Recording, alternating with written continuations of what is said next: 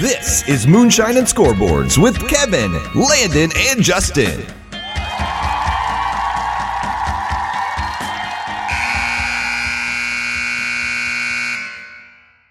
Hello, and welcome to another episode of Moonshine and Scoreboards. I'm your host, Kevin, and I'm with my wonderful co-host, Justin. Justin, how are you today?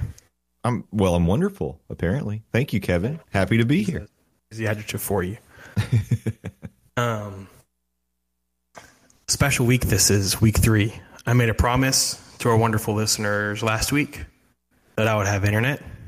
I have internet. Yep. With a good microphone. Yep. Less We're echo. So much better now. I don't sound like I'm in a garbage bin. Well, no, now you sound like you're in a garbage truck, but that's okay. Well, it's an upgrade. I'm moving on up in the world.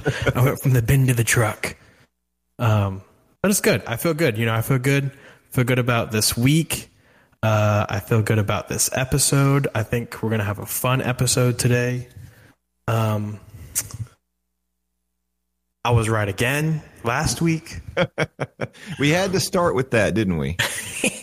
I don't know what it is. I just have a hot hand. I don't know what else I can say. I guess I'm a college football guru, some might say. I think we should call your picks the prime picks. Like, you've got that prime touch right now, buddy. And I'm a big Coach Prime guy. Yeah. I like it's very punny. Me and Coach Prime with the prime picks. Only for college though. NFL, I'm not good. Bad week. You still, overall you still beat me. So just quick recap on the pub dubs. Of course, we'll get back to this at the end of the show. I know it's everyone's favorite part. The prognostication, all of our predictions, us telling you what to bet the mortgage on. You love it. You would have won. You would have won this time. Kevin in week 1 went 5-5. I went 3-7. In week 2, it all hinged on the Bills and Jets. And even despite Aaron Rodgers playing 75 seconds for the New York Jets, somehow Josh Allen played the worst game I've ever seen him play on Monday Night Football, and the Jets prevailed. Therefore, Kevin went 6-4, and I went 4-6. We would have gone 5-5, both of us, if the Bills had pulled that out. So, but you got that one. So you can't totally poo-poo on your NFL games, because you did just fine. You did good enough to win the week again. Dude, I completely forgot that I even picked the Jets. You did. You said that on Monday night under the lights in New York, there was no way that they were going to lose. And turned out you were right. In overtime, but you were right. Yeah, a win's a win, baby. Yeah, I want to start there real quick. I just want to touch on Aaron Rodgers. That was crazy. And that's all we have to say about that. That was crazy. That was insane. So I knew, if you've watched football or really sports for any length of time, you sort of know when an injury is going to be really bad because it looks like nothing happened. Well, in terms of like tears, like tendon tears and things like that. It happens a lot with ACLs. It got last year, famously got Hendon Hooker on a no contact cut. He tore his ACL. Against Virginia, there was a defensive lineman that tore 2 ligaments in both of his knees, celebrating a fumble recovery. So these kinds of things happen. Of course, those looked a little different, but when Aaron Rodgers, he shook his head and he just sat down, I was like, this is going to be a lot worse than it looks. I just knew it. And I don't know, did you watch the slow-mo zoom in of his calf muscle when he took that step? No. So I was watching the game, but as soon as that happened, and this is why I said I forgot I picked the Jets, I just started laughing. I was like evil, maniacal laughing. I was like, holy shit. Because my cousin is a big Mets fan. Okay. And they have the Edwin Diaz injury in the World Baseball Classic that tanked their season. Well, for the last 2 months, all I've heard about is Aaron Rodgers and the Jets. He's a big Jets fan. And I'm like, dude. I called him immediately. I was like, buddy, who do you like for basketball? Because I can't. I just want to make sure that I stay away from them. Doomed. Yeah. Please don't say you like the Knicks. That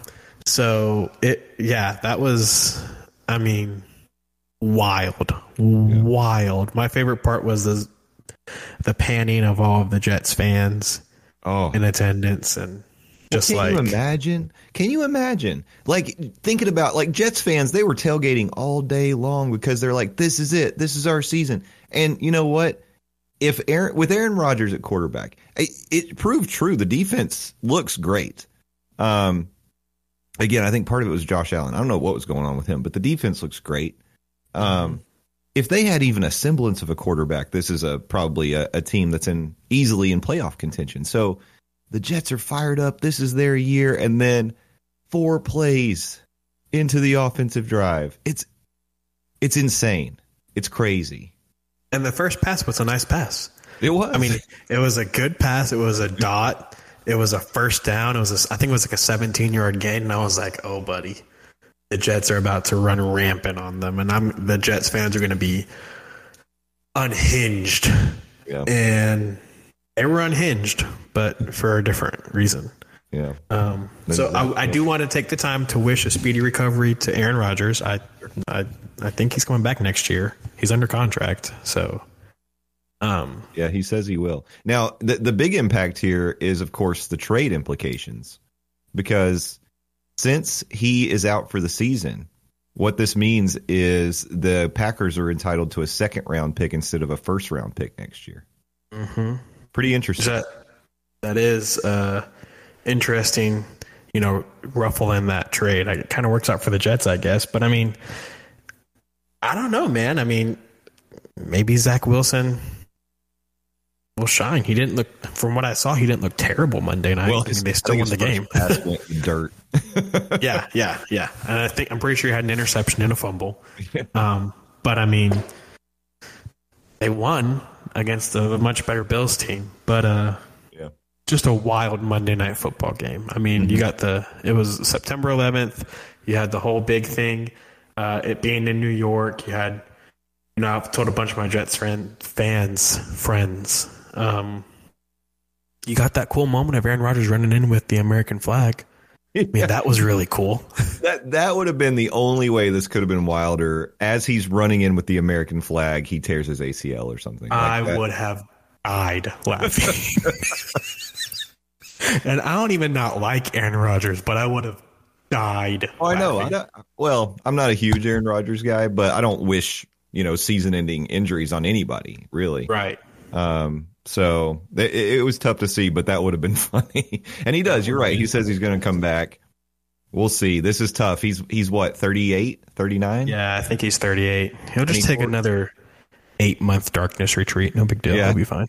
But he tore his Achilles. I mean, I don't know how he's going to come back from it, but we'll see. A lot of ayahuasca. I hope that he does. He deserves a better ending to his story than that. So he does. I think he will. It'll just be interesting, to see what the Jets do. That'll be a fun topic for us to keep talking about as the season goes along. But I kind of want to get into another little bit of a recap this week. I mean, the NFL was kind of boring, to be completely honest. Besides that Monday night game, everybody was hyped out about a Sunday night football game, and that game was over in the first quarter. I was a laugher. That was ugly. New York had a bad couple of nights. That was ugly. And then even like the Browns-Bengals game that everybody was hyped up about, even that one was ugly. I mean, oh yeah.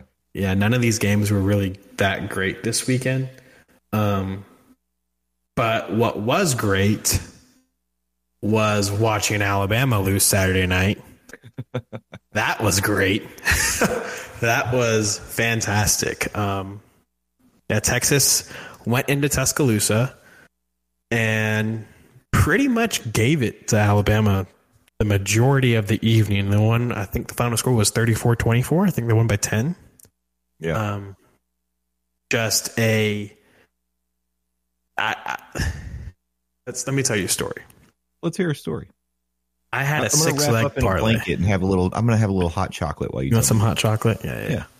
I had a 6-leg parlay. Okay. Mm-hmm. And it was like a $1 bet or something like that to win $59 or something. It was pretty decent odds, right? The first 4 legs of the parlay hit. I'm like, okay, I'm feeling pretty good. Alabama and Texas is playing, and Oregon is playing.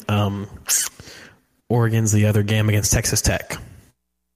The last two legs were Alabama and Texas on over 52, and Oregon to win by 6.5 against Texas Tech.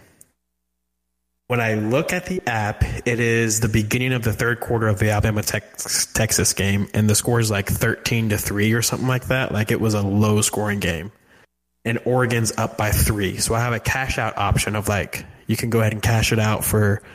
I think the payout was like $2.18. I was like, okay, well, let me go ahead and take my money and whatever. You know, I made $1.18. Whatever. Don't spend it in one place. Exactly right. I'm sitting here and I'm watching the game. My niece comes over with her boyfriend and her two sisters.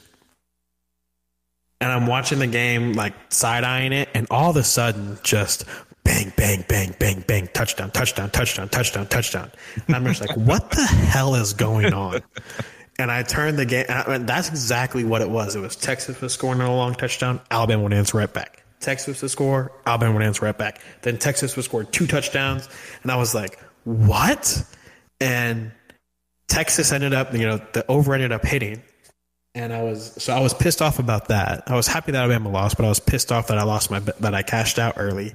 Well, then the Oregon Texas Tech game ends with Oregon was up by 3, and Texas Tech runs some stupid ass like leaf flicker, Statue of Liberty type, throw it around the field, and Oregon intercepts it and runs it into the end zone to cover the 6.5.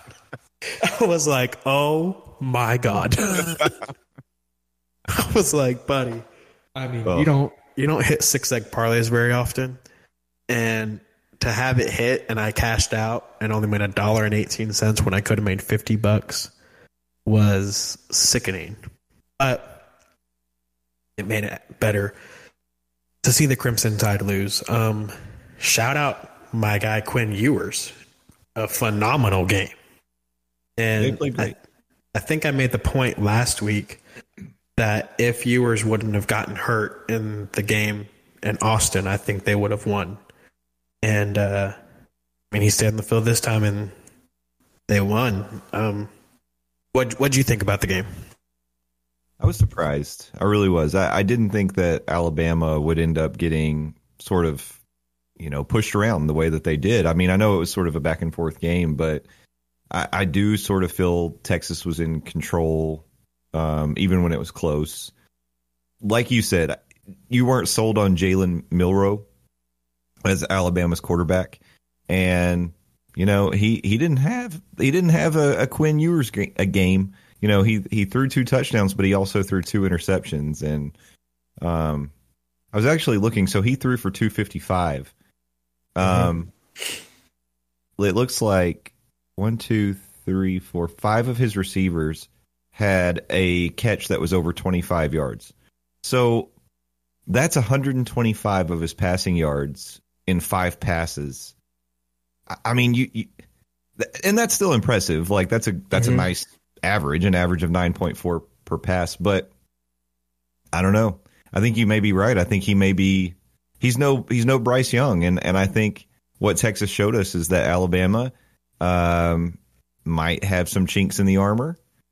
I wouldn't take this game to be like I'm sold that Texas is a national championship contender now, but I mean, maybe they do deserve to be in that conversation. I don't know. Yeah, I think that they do. I think a lot of that will depend on how Alabama does next week against Ole Miss. This week they play at USF, so I don't anticipate that to be a very telling game. I want to see how Alabama bounces back, because this is like the earliest they've lost in a long time. Yeah. In the Saban era, and I want to see if they're able to bounce back, if they can handle Ole Miss and then the beef of their schedule. It kind of picks up with SEC play. Mm-hmm. If they lose to Ole Miss, I wouldn't be surprised to see him go 8-4. Ooh, I could see 4 losses would be. I don't know how old Nicky Saban would handle such a thing. Yeah, I could see them having I believe it was like an early Nick Saban year where they ended up going to like the Sugar Bowl, or it was one of his earlier years. They went 8-4 and they played Michigan State in the bowl game. Yeah, and I mean, I could see something like that if they lose to Ole Miss. I think if they lose one more game, because realistically, you lose one more game, your playoff chances are done. Yeah, they'd be out. Especially this year. I don't think anybody's getting in with 2 losses this year, even if it is Alabama. And so I think that if they slip up again, that mentality that Alabama's had always of playoff or bust kind of creeps in a little bit, and they're just like, all right, well, this season's a wash, just screw it. Yeah. Also, a lot of Alabama fans are calling for Milroe's job. So I want to see what happens there, how long before they might switch to Tyler Buchner, who I think is a better quarterback. He's a transfer from Notre Dame. Of course, shocking, right? I do think he's a better quarterback, though. So I want to see what happens, how long they ride with Milroe. But the other big game this weekend was Miami taking care of Texas A&M. Yeah. By a score of 48-33. Somebody else said that Texas A&M was going to lose to Miami. I wonder who that was. Gee, I don't remember. But I will say this. I mean, now that the question comes in, is Miami that good, or is maybe Texas A&M not that good? I think it could be. It's hard for me to sit here and say right now. Winning by 15 points is impressive. They were at home. I don't think Miami's taken that big of a step. So maybe Texas A&M, it's going to be another one of those disappointing years for Jimbo Fisher. And if that's true, he's done, right? That's a hefty payout. I know, but like, how patient are they going to be? If he keeps pulling in 5-star recruiting classes and top 10 recruiting classes, I think they're going to be pretty dang patient for that payout. But you're right. You have I believe it was a top 5 recruiting class 2 years ago, and then last year they go 6-6. Yeah, you can't have that. No, especially not 2 years in a row. So I don't know. I think Miami's pretty good. Okay. I do think it's a little bit of Miami. I don't think A&M's bad. I don't think that maybe they're as good as everybody thought that they were after week 1. I still think they're a top 25 team. I don't see them going 6-6. But I think that Miami might be a little bit better than people let on. And then, of course, the big talking point here is this is 2 weeks in a row that the ACC has just kind of bullied the SEC West. Yeah. It's like, are we getting a little change of power here? Are the tides turning a little bit? Well, I don't love your choice of words there, but I think, we said it. I think week 0, we were talking about this could be a down year for the SEC. And I think we're seeing that. I just don't think, aside from Georgia, because you can set them aside, and even Georgia, in my opinion, is not Georgia of last year. Right. So the door is wide open for a Florida State, a potentially Texas, a Washington, whoever, a Notre Dame, somebody. Don't forget my Irish. I got to give a shout out also because we're getting some heat from our friends that we're not mentioning Ohio State a little more. Listen, buddy, we're not mentioning Ohio State because Ohio State hasn't done anything to be mentioned. So when Ohio State does something decent, then we will mention Ohio State. They picked a starting quarterback now, so at least they've got that settled. I'll mention Ohio State for the Ohio State fans that want us to be mentioning them. Ohio State, next week, you're going to lose to Notre Dame. There, I mentioned Ohio State. Well, But anyway, I just think it's this year the SEC will, assuming Georgia goes undefeated, which they probably will if Tennessee can't find a way to beat them.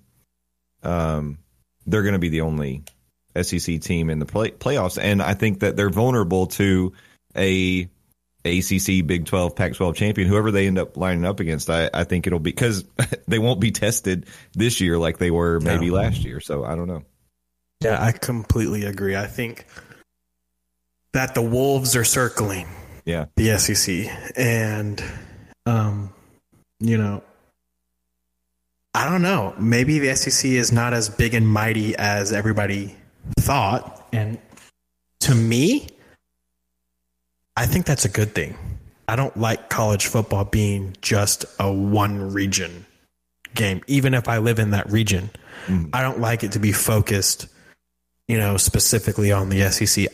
To me, like, college football was at its best in like the mid 2000s when USC was really good, Texas was really good, Oregon was really good, Ohio State, Michigan, Notre Dame. You still had the SEC schools. You still had Florida State and Miami. All these teams were all really good, and anybody could win the national championship any of those years. You know what I mean? I feel like in like the last 10 years, it's either been an SEC school, Clemson, or Ohio State. Mm-hmm. And it's like, okay, well, let's kind of spread the wealth a little bit, I know that's not the Pac-12's fault, not really the ACC's fault, not the Big Ten or the Big 12's fault, because the SEC is just getting the best players. But I feel like now the winds are kind of changing a little bit, especially with the conference realignment and whatnot. A lot of these players are going to different schools that necessarily aren't in the SEC, and you're seeing it pay dividends. You're seeing a lot more different changing schools in the top 10, which I like. Yeah. So those were the two big college games that I wanted to talk about. Before we get into our week 3 preview, which, newsflash, there's not a lot of good games on week 3. You could argue that there's one good game week 3. And I think it's the game that we're going to spend the majority of the time talking about this evening. Looking at the slate, Kansas State, Missouri is a good game, I feel like, maybe. And then the only one that I'm going to really take the time to watch is the LSU Mississippi State game. But everybody knows this is a podcast that kind of focuses on Tennessee. That's right. Tennessee's biggest rival, I would say, is this week. That Tennessee-Florida game is going to be a hell of a game. But before we dive into that, I want to do our Heisman top 5 before we dive into that. So do you want to go first? No. Please go you first, go because first? I didn't prepare for this at all. So I know that's totally my fault. It's been a day. But yes, I'll go ahead and go first. At 5, I have Michael Penix Jr. I threw him in the race this week. I think he had another 400-yard game on Saturday. So insane. Kind of deserving the spot. At 4, I have Quinn Ewers, new addition. A Texas quarterback could very easily win the Heisman. Texas is one of those name brand schools that, you get somebody good there and you get a little bit of politics involved with the Heisman. You haven't had a Texas Heisman winner in a minute. Quinn Ewers does his thing. I could see that. Number 3, Caleb Williams. Of course, shocker. Number 2, Sam Hartman. I think Sam Hartman had another really good game against NC State. Battled the weather. Battled an opponent that he was 0-2 against prior. Got a nice road win for the Irish. Started off slow, had a big delay due to the weather, and then came back in the second, I believe it was the start of the second quarter, and just laid it on NC State. I thought he had a really good game. And then number 1, he had another good game. It wasn't as good as week 1, but Shedeur Sanders had another good game, and the Heisman train for Shedeur Sanders is rolling. It's now you're getting a lot more people talking about it because it wasn't just a week one fluky thing. He came back into the same thing against Nebraska, who had a much better defense than TCU. And he didn't throw for 500 yards, but he still had a really good game. And so I think a lot more people are talking about Shedeur Sanders. Mm-hmm. We know the Heisman is a popularity vote for the most part too. Yeah. You get enough people talking about you, given who his dad is, given the storyline of Colorado so far this year, it would not shock me one bit to see him win the Heisman. Yeah. That's why he's my number one right now. What about your 5? Yeah, I mean, I think what I'll say is, first of all, I think I have to drop my boy Michael Pratt out, mostly because he got hurt and he didn't play this week. Yeah, I saw that. Yeah, so sadly Tulane, they couldn't recover from that, even though I think they still had a decent game. But yeah, he didn't get to play. So we're going to drop him out for now. Maybe he makes a heroic comeback and lights the world on fire. But I think your order is good. I like your list. I think you make a lot of sense with Shedeur Sanders, because I think when you've got the bright spotlight, you're getting all the attention now. I mean, if he continues on this roll and Colorado keeps winning, and they don't have to win. They don't have to win, the conference. They don't have to make it to the playoffs. But as long as let's say they're a 10-win team this year, if they can make it to 10 wins and he continues to perform the way that he has, then I think you're probably looking at he'll be in New York. I think if they win 10 games and he continues to play like he's playing, he's 100% winning the Heisman. Yeah. So, I like I said, I don't know that I would really add or subtract anybody from the list that you got. I think it's good. I think we need to keep our eyes, because a lot of times you will see that the Heisman goes to, the media attention, the spotlight makes a big difference. It means a lot. But you also look at like the best teams on the best, or the best player on the best teams. I think if Florida State keeps putting up big numbers, Jordan Travis is going to be in the conversation as well. So I like Jordan Travis. It was hard to leave him off my list. But Michael Penix's back-to-back 400-yard games were big for me. Yeah. Oh, I'm all on board with a former Tennessee commit. Let's do it. If Michael Penix, I have trouble. You almost said it. I have trouble with his last name occasionally. If Michael Penix Jr. wins the Heisman, I'm going to claim it like an asterisk. It's like it's a partial Tennessee Heisman winner. Yeah, we'll take it. Although I think we'll have one in the next 3 years. But yes, we'll take it. I hope so.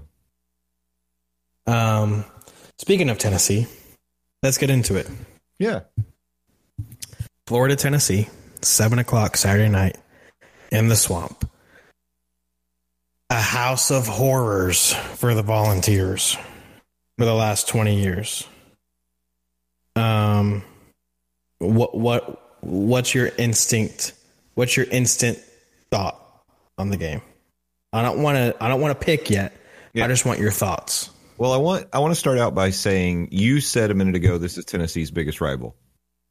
This is a generational thing. I don't agree. In the East, that's not even really true anymore because of where the teams are at. But I do dislike Florida. I think that it tends to be people, and my age is pretty close to the cutoff. People who are a little bit younger than me, they all say Florida is the biggest rival. Who do you say? Alabama? People who are my age or a little bit older tend to say Alabama. And then if you're really old, the answer is Vanderbilt. No, God. Yeah. No. Oh, yeah. Because really? Dude, yes. Dude, they hired General Neyland and they gave him one job, beat Vanderbilt. That's why they brought him in.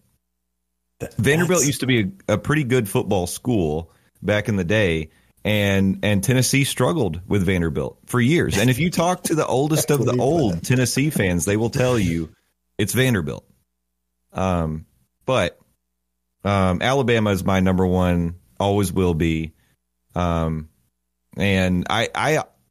it doesn't matter to me that over the last well, more than probably 25 years. Over the last 25 years, Florida has been a huge thorn in Tennessee's side. Well, even more than that, if you go back to the Steve Spurrier, Danny Werfel days, it's been almost 30.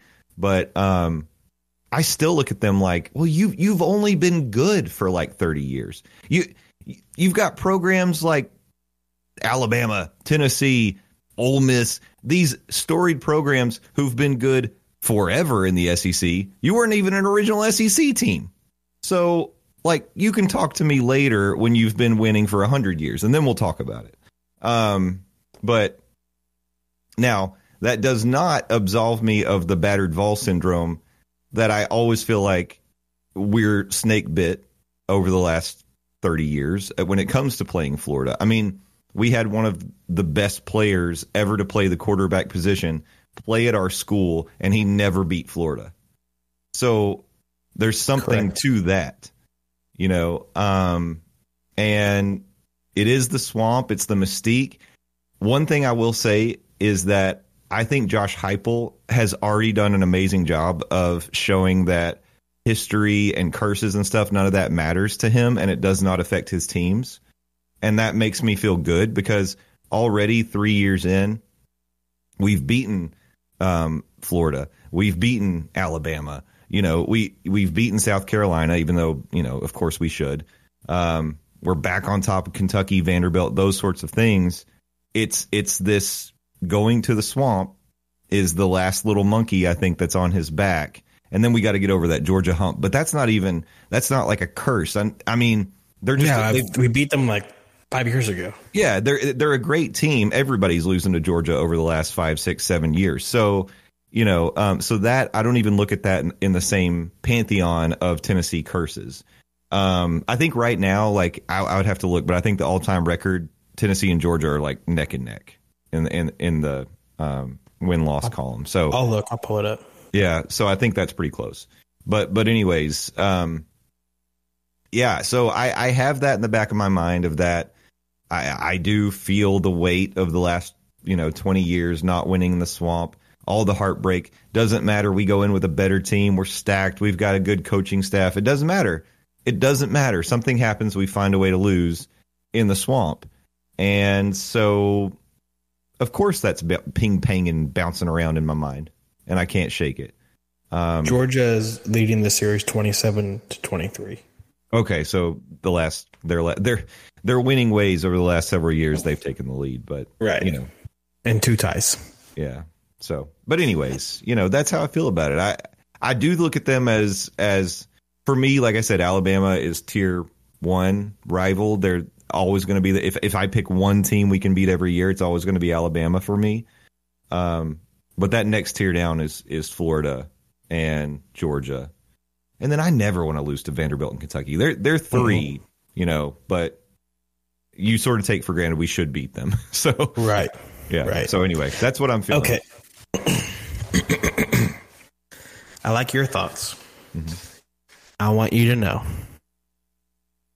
I fucking hate the University of Florida with everything in me.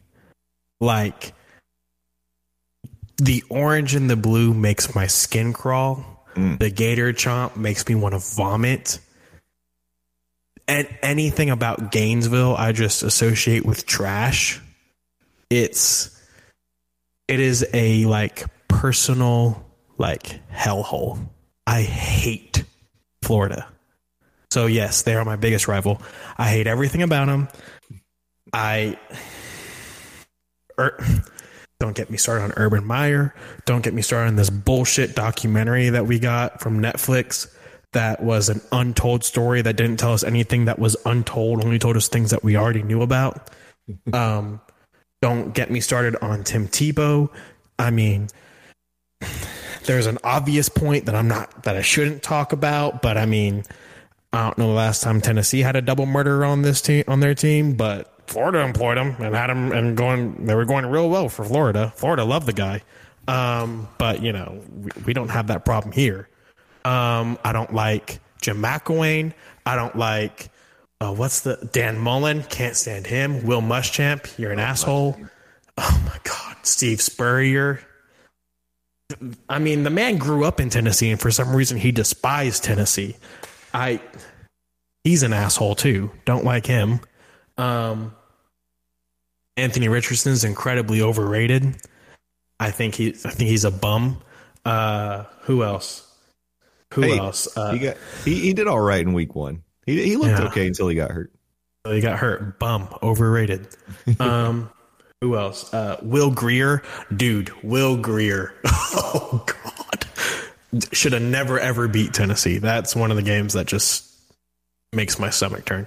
That's the thing about this rivalry for me, is I feel like, yes, there have been games that Florida has just like trounced us. Okay. I get that. But I feel like there's also been games that we have the better team on paper. We play the better game. And then just some voodoo witch magic happens and they win. The first thing that comes to my mind is that Antonio Callaway game where he catches that curl and takes it 60-something yards for a touchdown. And what universe is our defense that was pretty decent that season, that had Cam Sutton playing cornerback, who plays cornerback in the NFL, going to let Antonio Callaway catch a curl and take it 67 yards for a touchdown? It's not going to happen. It's insane. But it happens against them. And I don't know, man. I hate Florida. I hate Florida. Now, Kevin, what I want you to do is I want you to tell me how you really feel. I mean, it's all I've been thinking about this week. Truly. I mean, I know we might have Florida fans that listen to this podcast, so I don't want to say anything. Screw it. I don't care. Florida fans are assholes too. Florida fans are the meanest fans that are out there. They will come here and they'll do a gator chomp in a freaking 7-year-old's face and just be like, fuck you, Florida. And it's like, okay, well, you know what? It fits. You fit the bill. You fit the bill of a team that has a bunch of criminals on their team year in and year out. You fit the bill. I hate them. I hate them so much. Sunbelt Billy, in my opinion, is the best thing to happen to Florida, because finally they hired somebody that, fingers crossed, is in way over his head and is more concerned about matching socks than performance on the field. And I like Sunbelt Billy. I do. I like him because we beat him. I don't have a problem with Sunbelt Billy. But the rest of the team, the rest of the history of Florida, the rest of the history of this rivalry, I can't do it. It truly grinds my gears. I mean, I can tell. You've been hurt. I have, dude. You know how many? I've been to so many Tennessee Florida games. So many. Sorry. I've been to so, and it's every year I have this anticipation that builds in me, and I'm just like, oh, this is good. This is going to be the year. This is going to be the year. And every year, aside from 2, and like my lifetime, it's just not happened. It's been snatched away from me. I remember going to college game day when I was in high school. We got up at freaking 3:00 in the morning and went downtown, waited by the torchbearer statue, and went to college game day. Was so happy, had such a good time. We were in the pit. We were like, oh man, this is going to be awesome. This is going to be a good time. We went and tailgated. I got a ticket that day, and then I got like an actual citation from a police officer, not a ticket. I already had tickets to the game. I got a citation. Confused. Thank you for clarifying. Yeah, I got a citation. What happened? No. Not wearing my seatbelt on the way back from college game day. So click it or ticket. Tennessee's had enough. He had enough. And so I got a ticket that day, but I was still happy because I was going to the game. I was ready. And then we go to the game and we get our brains pushed. And I was like, dude, it was at that point that I was like, I don't think we're ever going to beat them. Like, and that's insane that I've had thoughts of that. Like, I don't think we're ever going to beat them. And then we finally do beat them. And I was there. That was a euphoric day. I mean, I don't know. I probably bullied a few Florida fans that day. And it was just a good time. And then they go right back to beating us again. And I'm like, dude, so yeah, I hate Florida. I hate the swamp. My initial thoughts on the game is I'm terrified because I feel like that place is a house of horrors. I feel like, there's just some kind, I hate to use the word mystique and aura because that's what people say about Yankee Stadium. And the swamp is not Yankee Stadium.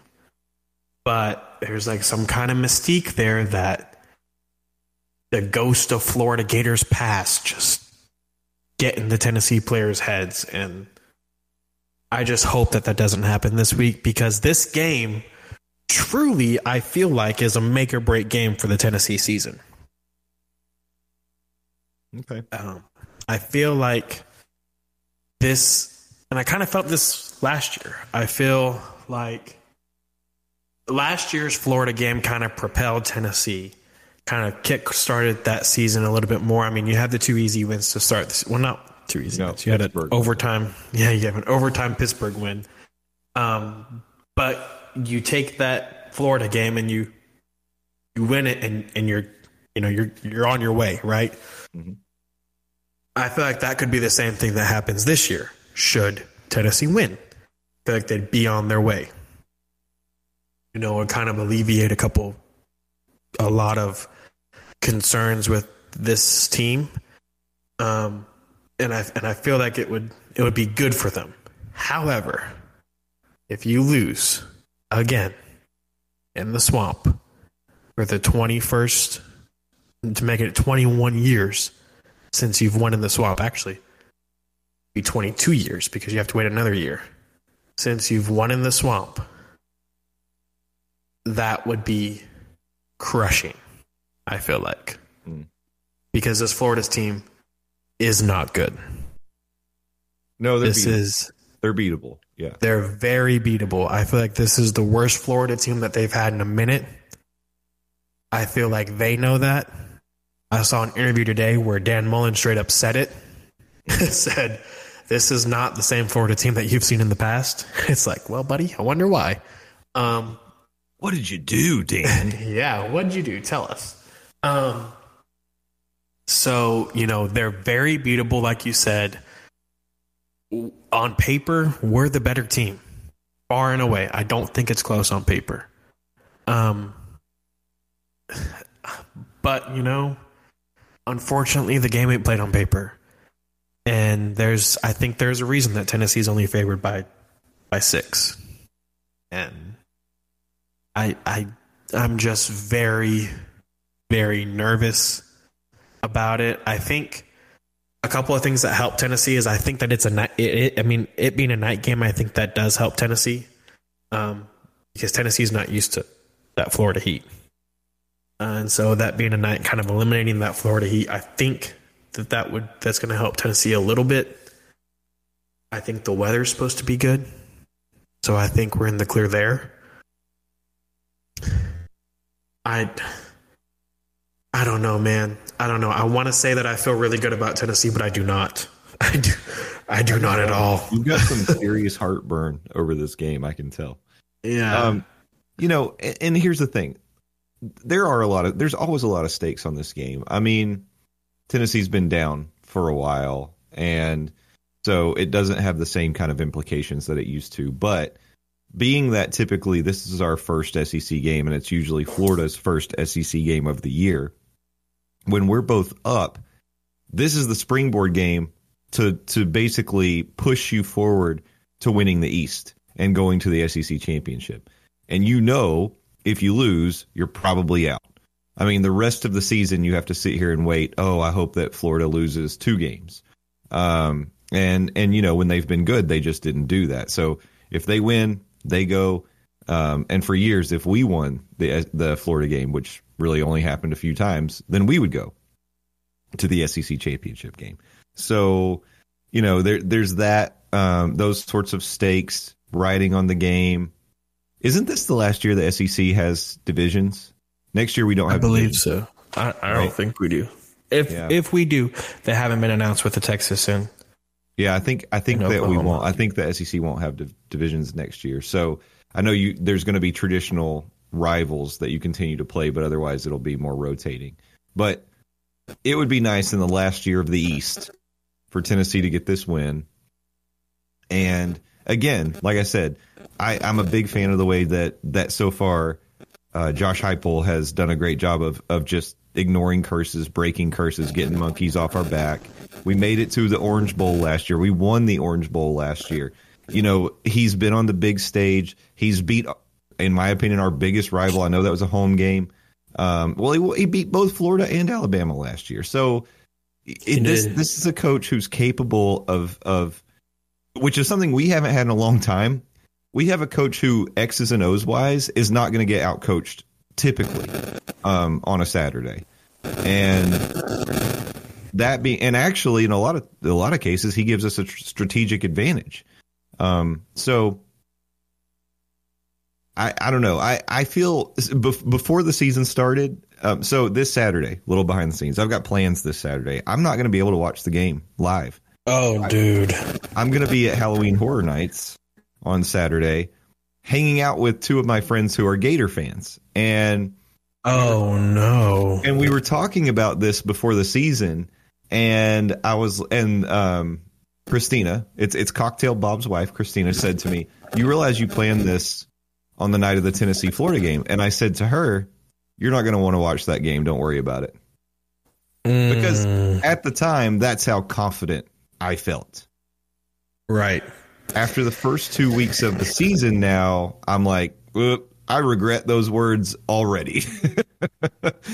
Yeah. But I still do feel confident, just not like I honestly thought we would beat the brakes off of them. I was like, it's not even going to be close. Because like you said, on paper, there should be a huge disparity between these two teams. Should. And maybe there will be. I don't know. But I'm just like you, and I'm going to have to see it. And I think it's going to be close. This kind of game, other than, Florida has done it to us a bunch of times and just blown us out. But, when it goes the other way, I think we usually we win close ones with Florida. So, unfortunately, we let them hang around. So I think it would be great for it not to be the case, but I think it'll be close. And I'm nervous. I am nervous. I am terrified. I don't know how you can not watch the game live. I have people coming over. This is kind of like the debut of my man cave, of my house. Nice. And so I have a whole bunch of people coming over, and I'm scared shitless, to be completely honest. I mean, I planned this get together because I was like, there's no way we're going to lose Florida this year. Kind of like you, know we're going to lose. Planned it before the season. It's a big game. It's a Florida game. Let's watch us beat their brains in and have a good time, right? Now I'm like, buddy, if we lose, y'all are going to have to leave, right now. Party's over. Goodbye. Party's over. Get the hell out of my house, because I'm going to start throwing stuff. I don't handle losing very well. I don't handle losing when we're supposed to win very well. And I sure as hell will not handle losing when we're supposed to win against Florida very well. So I've already sent the notice to everybody. I'm like, hey, I just want to let you guys know, if Tennessee does not win, y'all just need to go ahead and just file out. Just nice to see you. It was a pretty house. House looks good. Thanks for having us. See ya. Bye. Because I'm probably just going to sit in the room and cry. I'm just going to want to cry. No tears. Tears. I'll have alligator tears, big old alligator tears, and people will be dancing on my grave, and I'll be sad. But I think the biggest key to this game, I kind of want to talk about a little bit of the keys to the game, But I think the biggest key, the key that we've talked about all season, Joe Milton. Yeah. Buddy, you can't have a game like you had against Austin Peay. Because if that's the case, we're not winning. Bottom line. Let me pause you right there just for a second, because we were texting about this at the time. Right. I've changed my mind since you texted. Oh. I've changed my mind. I've watched some film and I've changed my mind. I was going to say, I felt like you and I were watching two different games. Right. Because, you know, well, just behind the scenes, little peek behind the curtain. I was of the opinion on Saturday that, you know, I think there were something like 8 dropped balls, maybe 10. Mm-hmm. I was of the opinion most of those, 75% of those, were Joe Milton's fault. Just bad throw, putting the ball where it didn't need to be. Whether that be too high, whether it be behind, you know, just not leading your receiver open, which I think we didn't appreciate how well Hendon Hooker did that last year. Right. Throwing your receiver open is an underrated skill for a quarterback, and Hendon was a master of that. And Joe doesn't do that. In fact, the one that he threw high to Squirrel, if Squirrel had really jumped up and stretched out, this was on the first drive, if he had jumped up and stretched out and caught that ball, he would have gotten murdered by the defensive back. A week after getting murdered by a defensive back. Yeah. So, and this has always been the concern about Joe Milton, because he lost the job at Michigan because he was an inaccurate quarterback. And sure, he's got Superman's arm, but he just cannot take anything off that typically. I think he has shown that he's gotten a little bit better at putting a little touch on the ball, but now it's placement. And, you know, like I said, he lost the job at Michigan. He got hurt, quote unquote, and lost the job to Hendon Hooker here at Tennessee. But he didn't get hurt. that is the big question. And we just have to see it. Now, it's funny that you said you went back and watched the tape, and you've come around and now you agree with me.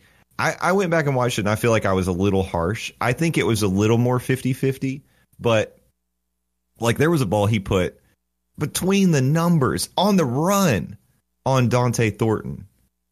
And I don't know. Yeah. I don't know how, like, it was a beautiful ball. It was a great throw. And the touchdown to Ramel Keaton, perfectly placed. You know, a lot of his throws ended up being horizontal as the game went on, but he was, you know, putting some nice touch, putting those where they needed to be, and he made some decent throws. But I just, is it because when the pressure's on and you know the throws mean something a little bit more, he's just overthinking it? It does to me look like he's holding the ball too long right now. That's a sign of underconfidence. Yeah. So I don't know. But you're right. I mean, that's number one with a bullet. It's Joe Milton. He's the key to this offense. He's the key to, can we reach our potential this season? Can Joe Milton lead the team and make the plays that he needs to make? And so far we have, the crazy thing is, has he hit any bombs yet this season? I think his furthest pass was week 1, like a 30-yard pass to Ramel Keaton over the middle. I mean, it has after Keaton dropped that ball. We haven't seen Bazooka Joe yet. No, which is kind of crazy to me, because I'm like, at the very least, I know that right now the defenses that we're playing are dropping their safeties deep and trying to take away the deep ball, because they're trying to make Joe Milton beat them with the middle throws. I get that. But our receivers are so fast. Dante Thornton is supposed to be like one of the fastest receivers, you know, and Brew McCoy can run. Ramel Keaton's fast. Squirrel White is super fast. How are we not sneaking guys at least 2, 3, 4 times a game into the open field and letting Joe just put some air under it? That is a surprise. Here's my frame of thought, okay? Yeah. I've gone back and forth with this. I don't think that your original text was like, I think 75% of those are on Milton. I don't think 75% of them were on Milton. I think a couple of them even watching back. But I had said that I was like, no, I think the majority of these are on the receivers. I also don't think the majority were on the receivers. I think it was kind of like you said, 50-50. Yeah. I think, though, also, to your point about how are we not getting guys deep balls, something tells me, and I pray to God that I'm right, that we're hiding the playbook, that we've been hiding the playbook. Because, and I've watched it, I've watched the film for the last 2 games. We have not run a whole lot of plays, passing wise. We have not run a whole lot of deep balls. I mean, he had the one against Virginia that Keaton dropped. That was a perfect ball. And we really haven't had any since then. And that's been like the talking point a lot of the radio around here is talking about, is that Josh Heupel hasn't shown the playbook that he showed last year. And I don't think that it's just because Joe Milton's quarterback and Hendon Hooker's not. I think it's probably the same playbook. Maybe a couple changes here and there. But if it ain't broke, don't fix it. And it wasn't broke last year. And so I think I'm subscribing to the fact, at least for my own sanity, that Heupel is hiding the playbook. And that's why we haven't seen any shots down the middle of the field, shots, on the end of the field, deep balls, why we've seen a million screens. If I see them start running these screens Saturday against Florida, I'm going to lose my freaking mind because it looks like a Butch Jones offense. That's what it looks like. We will. I mean, we're going to, because at the very least, what we've done the last 2 weeks is try to establish tendencies. Right. So you continue to do that to make the defense react, and then that's when hopefully you beat them down the seam or something. I hope that maybe Heupel is doing this the last 2 weeks with a ton of screens. Yeah. Hopefully make people think, oh, well, Tennessee's just going to screen you to death. And I just, in my dreams at night when I go to bed, what I see is Tennessee winning the toss, electing to receive because we've got that guts, we've got the big nuts. We're going to take the ball, and we're going to put it down your throat, and we're going to score a touchdown and shut the crowd up immediately. And what I see is the first play of the game, Joe Milton, a freaking 70-yard bomb to Squirrel White. Touchdown. And from then, Justin, I'm telling you, if that happens, it's a wrap. And it's not going to be a close game. Will it be? Do you think they'll do it like set it up with a play action, so at least maybe pull the linebackers up a little bit? That'd be sick. That'd be sick. Oh God, that'd be sick if we did that. Would be even better. I'm going to draw it up right now. You fake out of the shotgun. You fake a speed option to the right, and you get the defense moving that way with you. And you have Thornton or White or Keaton, whoever, as your X over on the left-hand side. You have him run a post just by himself. Everybody else is staying up tight like you're running an option play. Right. And then you just look. If the safeties cheat up, done. That ball's going 100 yards. Good night. Good night, sweet prince. Dude, if that's how we start the game, I'm going to be unbearable. I might freaking call you at Halloween Horror Nights and be like, Justin, it's happening. It's happening. Because I'll be crazy. Yeah. But I do think that it's a little bit of hiding the playbook. And I think he's going to open it up this weekend. I do. I think the playbooks, you don't have an option. You can't. No. Ain't no more reason to hide the playbook now. You're going into SEC now. play. Yeah, the season starts now. Yeah. So it, like we've said multiple times on this podcast, it's all going to rely on Joe Milton. Now, let's talk catastrophe. What if Joe Milton starts slow? We see the same offense that we've seen the last 2 weeks. Florida's offense is not great. Okay. Right. So let's say that we're going into halftime and the score is like 7-10. or something like that. A very low scoring game. But Milton is like 7 for 15 for 40 yards. Okay. I mean, he's having a bad game. Do we pull the trigger on Nico? I don't think we do. I don't think we do if it's close. And I think it depends if Joe, because he still hasn't thrown an interception, he still hasn't fumbled. So in his career, he hasn't thrown an interception at Tennessee. Yeah, crazy. So regardless if he's missing passes, if he's not turning the ball over, and depending on how we're doing, like I think if Josh Heupel felt like we're doing enough with screens, Jalen Wright, Jabari Small, Dylan Sampson, they're getting their yards. We're doing a few things over the middle, short like slants, a few things. If it's within a score, there's no way. Now, if Joe goes out there and throws a couple interceptions, or Florida is putting up big points. Now, it's actually it's kind of interesting, because I think what you'd have to think is, let's say we go into halftime, it's 24-10 and Florida's up 14.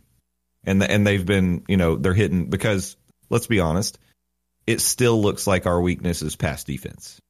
Right. So let's say they have, hit a couple big plays. Maybe we gave them a cheap one, whatever it may be. I still think Joe gives you your best chance, because you're still going to be looking to hit the long plays. And I don't know that you throw Nico out in a situation like that just to potentially either, lose confidence, get hurt, whatever it may be. I almost think, unless something real crazy happens and really Joe is just like his head's spinning, and he's quote unquote hurt again, I don't think we'll see Nico at all in this game. Now, if we get blown out, and then also we go and we play our next game against Texas San Antonio, and we still look like we don't have an offense, I think you start seeing Nico get ready, and then he, rolls out for South Carolina possibly. I don't know, but I don't think they're going to have a short leash for Joe Milton in this game. I think Josh Heupel is going to give it to Joe, and aside from anything crazy, I think it's his game. I think you're right. I do think that there is a chance, though, that if Joe is just having a bad game, I think that Heupel realizes the importance of this game. I think that Heupel realizes that it's been 20 years since we've won in the Swamp, and this is as good of a chance as we've had. And I think if Milton is the reason that we're losing the game and we're losing, yeah, then I think he does it. And as much as I hate that for Joe Milton, because I was big on Joe Milton to start the season. You remember, he was my Heisman pick. Now I look like an idiot. But if Nico gives us the best chance to win, it needs to be Nico. You know what I mean? Because as much as I like Joe Milton, I like Tennessee winning better. So I don't know. I guess we can get into predictions. Yeah, let's do it. I have a little bit of a thing that I want to come back to maybe after we do pub dubs. Okay.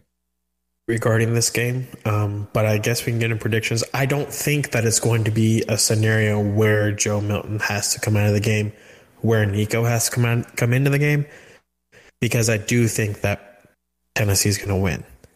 I think we're going to get it done. I think it's going to be something along the lines of like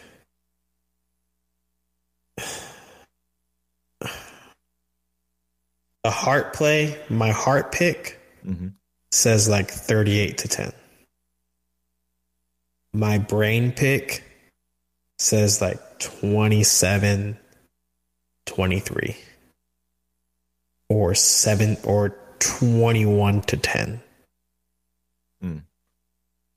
I don't know that. My heart says Tennessee can go in there and cover the spread easily. My brain says, how many times have you said that with your heart? Right. And how many times has your heart been broken? Yeah. So it's like, I don't know. I guess my pick that I'm going to go with is Tennessee 38, Florida 17. Say 38-17. Okay. Tennessee wins pretty easily. And are we in control throughout? I do believe so. Okay. I do believe so. I mean, hell, we were in control the whole game last year and we won by 5. That's true. And that game was in Neyland. But I think that going back to what I said at the beginning of the season, I truly think that this year's team is better than last year's team.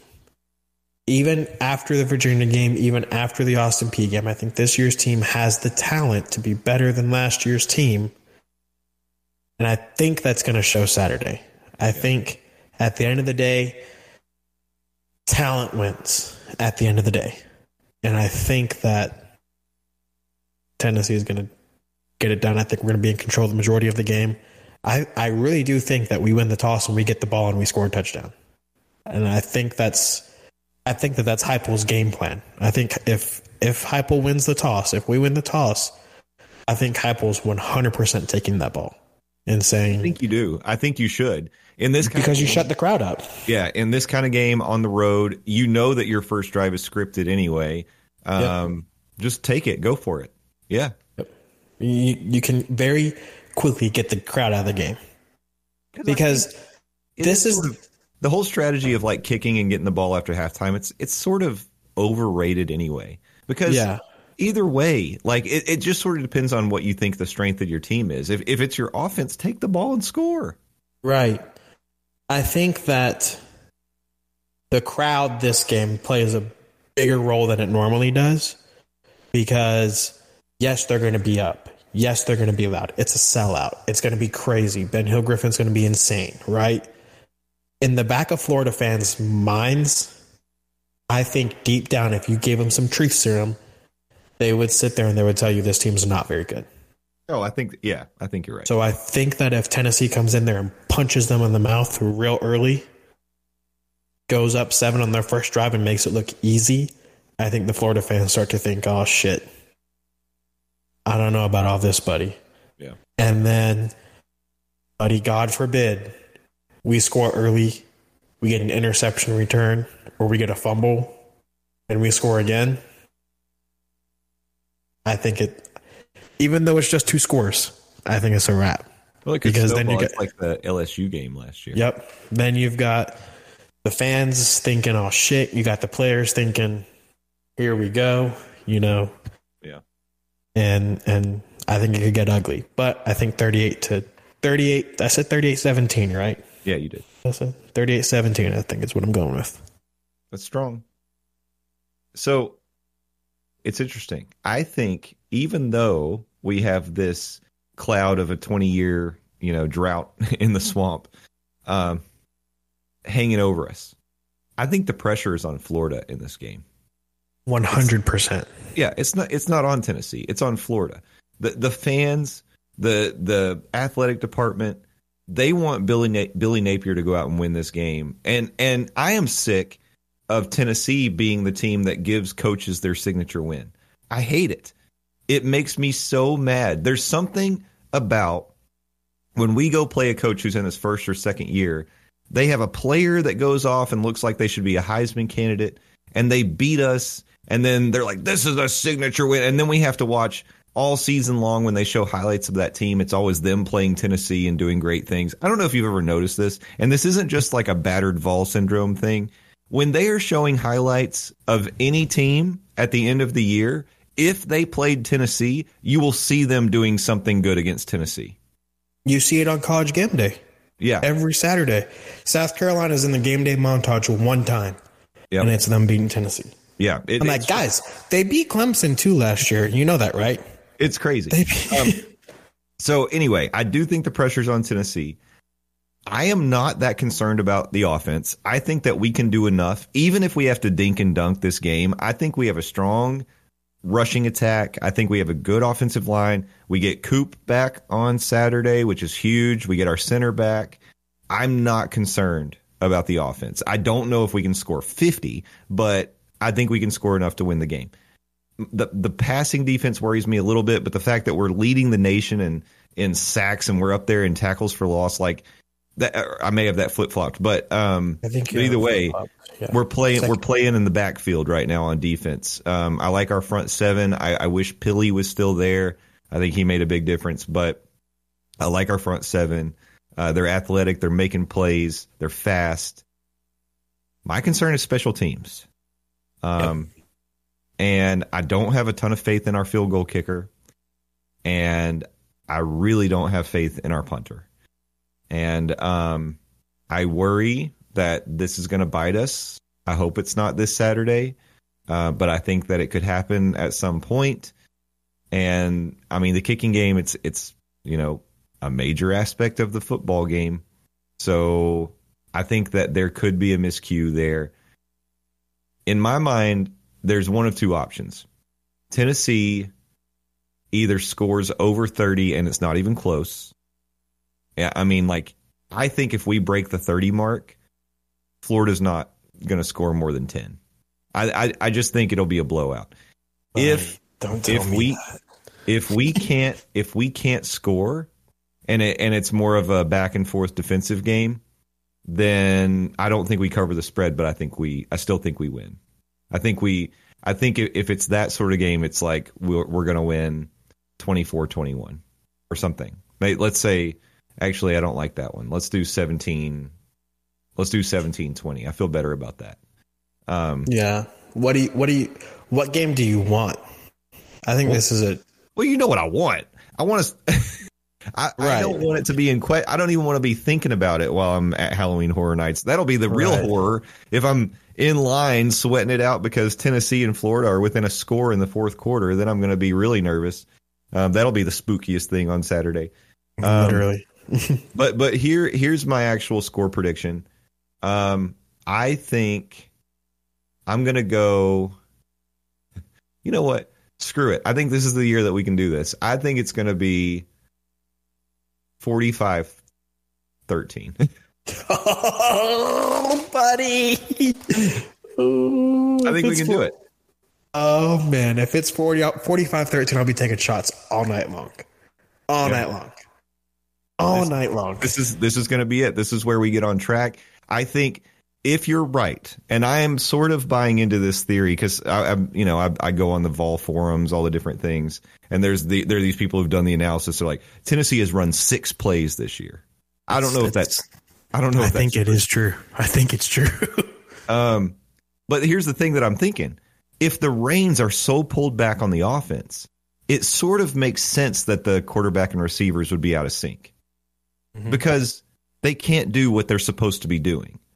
And I mean, it looks like they don't even practice together. Yeah. They're that out of sync. And so I'm like, I don't know, man. That's the only explanation. That's the only explanation that makes any sense whatsoever, is that he's just pulled the reins back and said, we're not showing anything until that Florida game. And when you do that, when you put that, you put the governor on the Ferrari, it's gonna sputter. It's gonna not do what it's supposed to be doing, and it's gonna be like, what happened? I thought this was supposed to be a Italian sports car. What's going on here? So, but at the same time, when it gets going, it goes. Yeah, and that's what I'm thinking. And that's what I'm hoping, that like we've seen the sputtering, and now the governor's about to be taken off, and that sucker's about to fly. Yeah, I think you've got a team that's going to go on the road. They're going to feel like people are doubting them. Their own fans are doubting them. They're going to go in against all these screaming Florida Gator fans doing the chomp in their face. And I think they're going to be fired up. I think this is the game where we get on track. And all of a sudden next week when we're talking about this, we're like, guess what? Tennessee's a playoff team. Let's go, man. Let's go. Plant that flag in the swamp. Give them a middle finger and get the hell out of there. Let's go. Burn it to the ground, baby. Let's go. Come on. There you go. I'm glad I turned your attitude around there at the end. I love it. I love it. Vols by 50. I don't care. I don't care. Okay. Let's do the pub dubs, and then I want to come back to one more thing about the Gators. All right. before we'll we make it wrap a quick up. round because I know we're trying to get tighter on our time. So We are. I'm sorry. no, it's cool. So at this point, you're kicking my butt. Like cumulatively, I don't know if we should keep track of this. I think we should because it's just funny. You're 11-9 overall. I'm 7-13. So I've got some ground to make up, but maybe it starts right now. All right, doing what we did last time, except no MLB. This is just football picks this week. Saturday, all college, and then we've got Sunday and Monday. So 5-5 on Saturday. And we already did Tennessee, Florida, so we can go right past that. But Saturday, Kansas State at Missouri. You mentioned this one earlier. I think it's pretty interesting. Kansas State coming in as a road favorite, getting -3.5. And Missouri's looked a little better than I thought they would early in the season. So, Kevin, you get to kick us off. What do you think? Kansas State at Missouri. Home doggies, baby. Home doggies. Yeah, you love the home except dog. for the Florida game. I like Missouri to cover that spread. Yeah. Yeah, I think I agree with you. I think Missouri's going to win that game. I think they're a little bit better than they have been over the last couple of years, and I just hope that doesn't mean that they're going to give us trouble when we play them. But Right. But yeah. So I think it'll be close, but I think Missouri can definitely. I think they can win that one outright. The next one, this one's interesting. We got Vanderbilt going to UNLV, and again, the road team is the favorite. Vanderbilt's getting 4.5 points in this game, and if we just want to go back and forth, so I'll start on this one. Sure. I never believe in Vanderbilt ever. I don't care. I don't care what the experts think. I don't care how many games they win and who's coaching them. I'm happy to pick against them. So I'm going the UNLV Running Raiders in this one to win that game. But I don't know. I'll hate it if I'm wrong, but I don't want Vanderbilt to ever win anything. What about you? Right. Home doggies. There you go. I'm going with the Commodores. The home doggy don't bark this game. Dang it. Give me Vanderbilt. I like All Vanderbilt to cover the spread. I think Vanderbilt wins that game by 7-10. Okay. All right. Hope you're wrong. Okay, we already did Tennessee, Florida, so I'm just going to put us both down as Tennessee. Falls by 50. Falls by 50. The next one I've got is Syracuse at Purdue. This one I put on the list just because I love seeing these games that are less than 3 points. And this one, again, we have a road favorite. Syracuse favored. They're getting -2.5 at Purdue. We already had a Purdue game on the list, I think, in week 1, and I missed that one. So not looking forward to this. But, Kevin, what do you think? Home doggy don't bark this time either. I like Syracuse. Oh, you're I going do. against your instincts here. I know. I'm switching it up, and I think it's going to bite me in the butt. But, you know what? I changed my mind. Give me the home dog. Give me Purdue. You talked me into it. Yep. I'm going with Purdue. For this one, I don't know. I think Syracuse, they've had a decent football team the last couple of years. And, I mean, Syracuse, they're sort of cousins in orange. They are the Orangemen. They have a big, crazy-looking orange anthropomorphic ball. That's their mascot. I enjoy that. So I'm just going to go Syracuse to back the orange on this one. And actually, like you know what? Syracuse was real good the year that Tennessee won the national championship with a quarterback named Donovan McNabb at the helm. That's right. Maybe we need Syracuse to be good. We need a little throwback with Syracuse on this one. So, and then finally for the college picks, we've got Pittsburgh at West Virginia. Don't they have a fun name for this game? Is it like the backyard brawl? Backyard brawl, baby. Yeah. Backyard brawl. Yeah. Well, in this case, the home team is actually favored by 2.5. We got a peek at Pittsburgh the last couple of years. I know that the team is a little different this year, but it's a close one in terms of the experts' eyes. I think in this case, those West Virginia fans are crazy, and if I was Pittsburgh, I'd be worried about them burning mattresses on the field while we're playing. So, the nerves would get to me. But I think I'm going to go country roads on this one. I'm going to go West Virginia to defend the home turf. What do you think, Kevin? I love it. Country roads, take me home.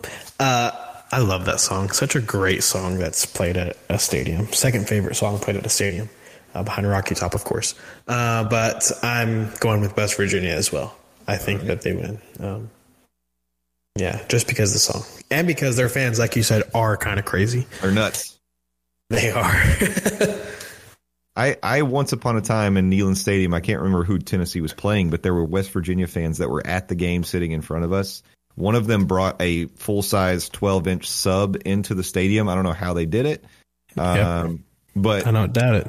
They were getting crazy, and Tennessee was struggling in the game, and one of them got so excited, he nearly fell off the upper deck. I'm not kidding. Their fans are low-key, like, underrated, wild. Yeah. Yeah. So, anyway, watch out for West Virginia fans. That's just a friendly warning. All right, moving on to Sunday. We've got some NFL action, and I don't know if I told you this, Kevin, but I'm participating in my first ever knockout league this year. I've never done this before. In week one, I picked. Well, so you pick a team every week. You pick one team to win, and then you can't ever pick that team again the rest of the season. Oh, if you miss one, you're out. And so I've never done this before. I've heard of people doing it. My first week, I picked the Commanders, so that was a nail biter, but I did get that one right. I don't know if I should share. I don't think people that I'm playing against are going to listen to this. This week, I picked the Broncos to beat the Commanders. So, interesting. Broncos country. Knocking on wood. Yeah, it's a home game for the Broncos. I don't know. I'm hoping Russell Wilson can do something for me. So anyway, and also I looked at the Broncos schedule and I'm like, I don't know that they're going to have another game I'd want to pick them this year. So right, we'll go with the Broncos. So anyway, with that in mind, we've got some much closer games that I stayed away from because I didn't want any of that heat. First one, we've got Bears at Buccaneers. I wanted to talk about this one because you told me the Bears were going to be legit this year, buddy, and I'm not buying it. I don't know. I got the brakes beat off of them. Yeah, I don't know what happened there, but here's the thing. The Bears are going to turn it around Sunday. I like the Bears to win. The Bears on the road in Tampa Bay. Yeah. I don't know. I didn't see anything from the Bears that make me want to pick them. And it's a 1:00 game in Tampa. You got the humidity in full effect. I'm going Buccaneers in this one. I think the Buccaneers are a decent team this year, and even though I don't love Baker Mayfield, I have no love for that guy. But I feel terrible about my pick so far. I just want you to know that. So far, no, you're doing great. And anyway, I need an opportunity to catch up, so maybe it's a good week for old J-Man. I think it's going to be a good week for you because I feel really bad about my picks. I might just fade myself this week. All right. Next Sunday pick, we've got the Packers at the Falcons. Now, the Packers just come off a game beating the brakes off the Bears, and now they're going to go down to Atlanta and play Bijan Robinson and Jordan Love looking pretty decent. And I'll jump in this one and just say, the Packers, Atlanta's actually favored at home by 1. I think Jordan Love is doing a great job managing the team in 1 week of action. I think the Packers are going to win this one while the Falcons are still figuring things out. And they got to figure out what to do with Cordero Patterson in that joker position. That's right. Play, so Joker. Yeah. Did you know? Yeah. That Desmond Ridder has never lost a home game. That's a fun fact. It's going to happen. Yes. First time. That's why I'm picking the Falcons. The man's never lost a home game. They're at home. Give me Desmond Ridder and the Falcons and some mustard on my Robinson. Oh, yeah. There you go. Dijon. Yeah, that's right. Grey Poupon. Mm-hmm. All right. Now we're going to go up to Cincinnati, and it's a redemption game for both teams, in my opinion. The Ravens going to the Bengals, and, both Lamar Jackson and Joe Burrow. Who were they in week 1? They decided not to show up. So are we going to actually see some points on the board in this one? And who comes out on top, Kevin? Yeah, it'd be a shame if somebody had Joe Burrow on his fantasy team this past week. Federal Bureau of Investigation. But I'm going with the Bengals. I think that I think Joe Burrow's about to light that scoreboard up. Sunday, I think it's going to be a ugly game. I think the Bengals are tired of people, bashing them. They've heard it a lot this week, and I think they're going to come out there and hand it to the Ravens.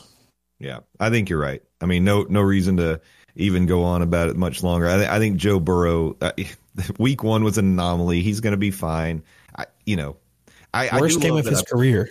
I do love that I picked the Browns in that game, and I looked like a genius. But you did, yeah. But I think Joe's going to bounce back this. Let's go, Joe.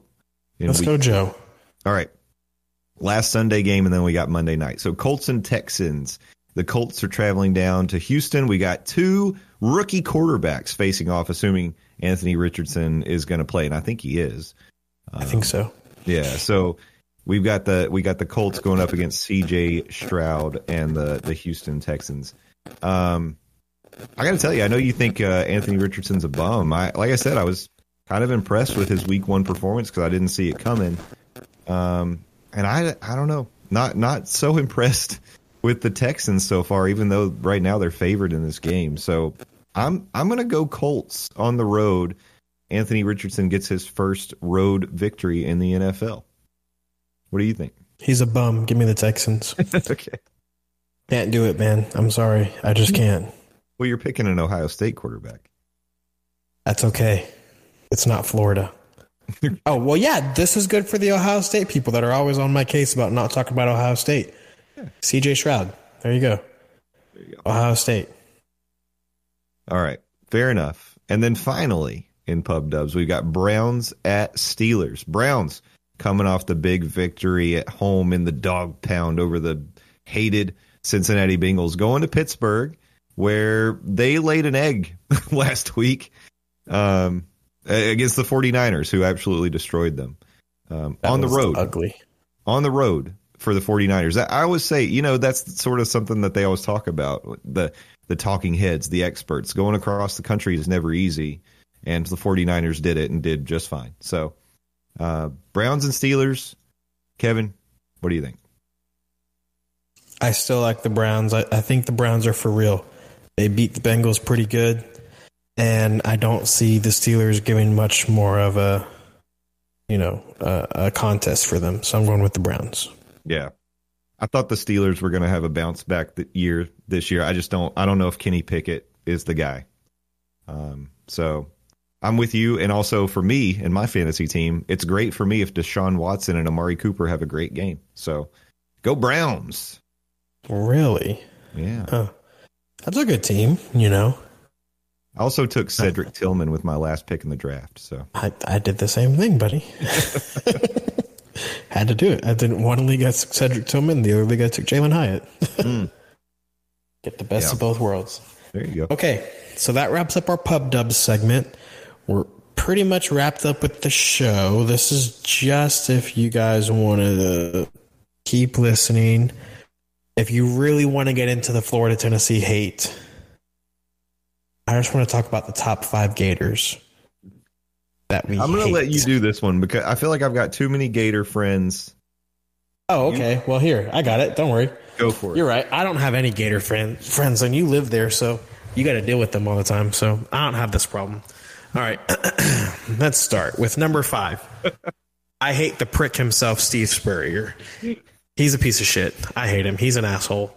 What was the quote that he said? You can't spell Outback without UT. No, citrus. Citrus. You don't have to do that. You don't have to be an asshole. It's funny. I get it. Ha ha he he. It is funny. But he's an asshole. And buddy, you're from the state of Tennessee. Shut the hell up. Morristown. Yeah, Johnson City. Morristown, Johnson City area. He's got a field named after him in Johnson City. That shouldn't exist because of who he is. Number 4, Urban Meyer, obviously. Quite questionable human being, questionable morals, terrible at assessing, morals of his players. I believe the number was 41 convicted criminals on his team. Is that true? Yes, that 2008 to 2009 team had 41 convicted criminals. At the top of that list, Aaron Hernandez, murderer. But yes, you have that too.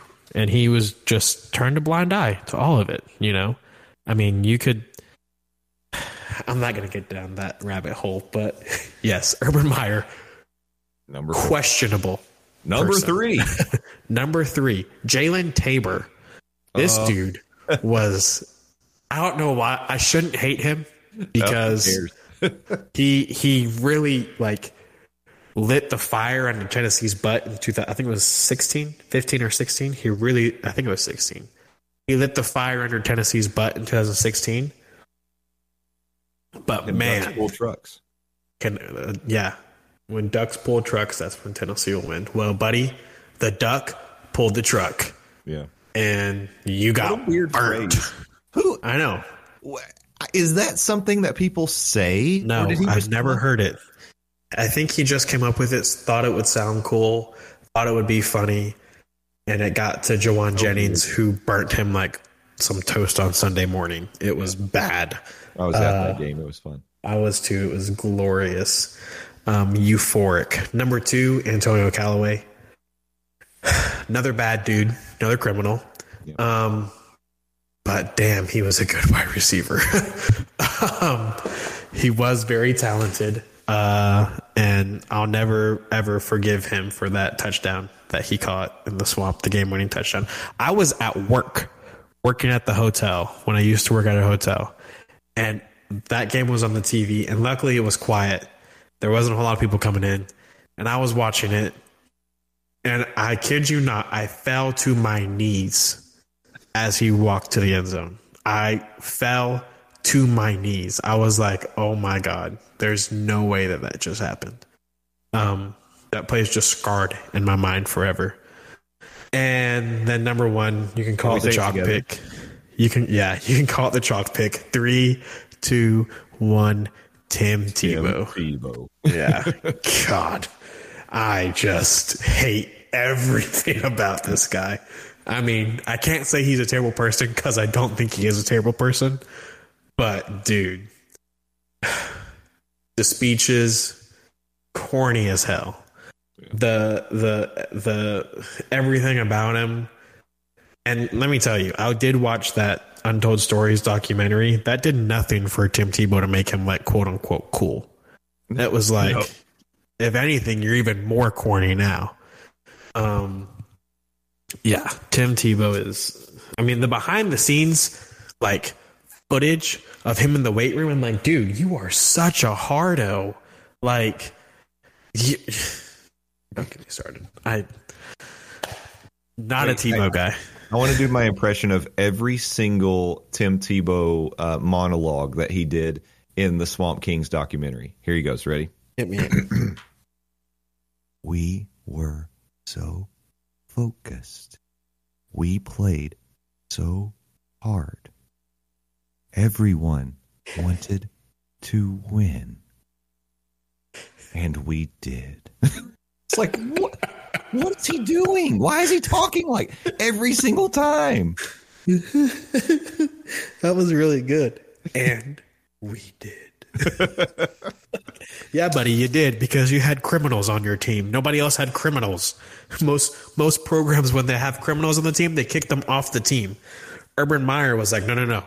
I believe in second chances and third chances and fourth chances and fifth chances and sixth chances, as long as you produce on the field. If you don't, then you got to go. But yeah, so that's my list of the Gators that I hate the most. There's more, but those are my 5. I just want to say this as in summary of all of this. At one point, and this was after Ohio State had hired Urban Meyer, and then he left that program as well. It was around this time that Tennessee was looking for a football coach, and I had a colleague say to me, well, you got to go after Urban Meyer. And I said, no, And he said, why wouldn't you? He's a proven winner. He's won 2 championships at 2 different schools. Why would you not, or 3? I don't know how many he has. And he's like, why would you not want him to be your head coach?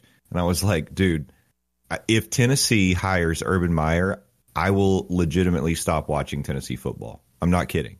I'll walk away. And he was like, that's crazy. You don't want your program to win? I was like, sometimes there's a few things in life that are a little more important than winning, and one of them is ethics and morals. No thank you. Yeah. I mean, is he a great coach? Sure, he is.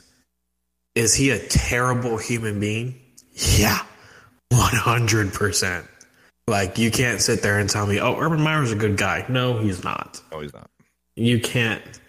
I mean, I know he gives Nick Saban crap because all he cares about is winning. But Nick Saban, like, will discipline his players at some point. I'm certain. I don't think. I'm beating a dead horse, man. But there's no murderers that went to Alabama and played under Nick Saban. None. So Yep. It's hard to defend yourself, Urban Meyer. It's really hard to do it. I mean, it's tough. And it's not like. I don't know. I watched an Aaron Hernandez documentary, and it's like he was a decent person before he went to Florida, and then he went to Florida, and it all went downhill. I was like, well, who was in charge there? Yep. All signs point to urban development. Urban Meyer. So urban development. Holy shit. That was great. That was fantastic. Okay, we need to get out of here because that was a perfect way to end the show. So thank you guys for listening. Listen, next week you're going to get either a very happy show or a very depressed show. One or the other. We're going to continue to chip away at the time as well. Yeah. We're going to get better. It'll come down. But, this one was just because I had to put that Florida hate segment at the end. We did pretty well until that part. Yeah, we did all right. All right. Well, you guys enjoy your college football weekend, your NFL weekend. Go Vols. Florida can go straight to hell. And Vols by 50. Vols by 50. We're out of here. See you guys next week. Bye-bye. Later.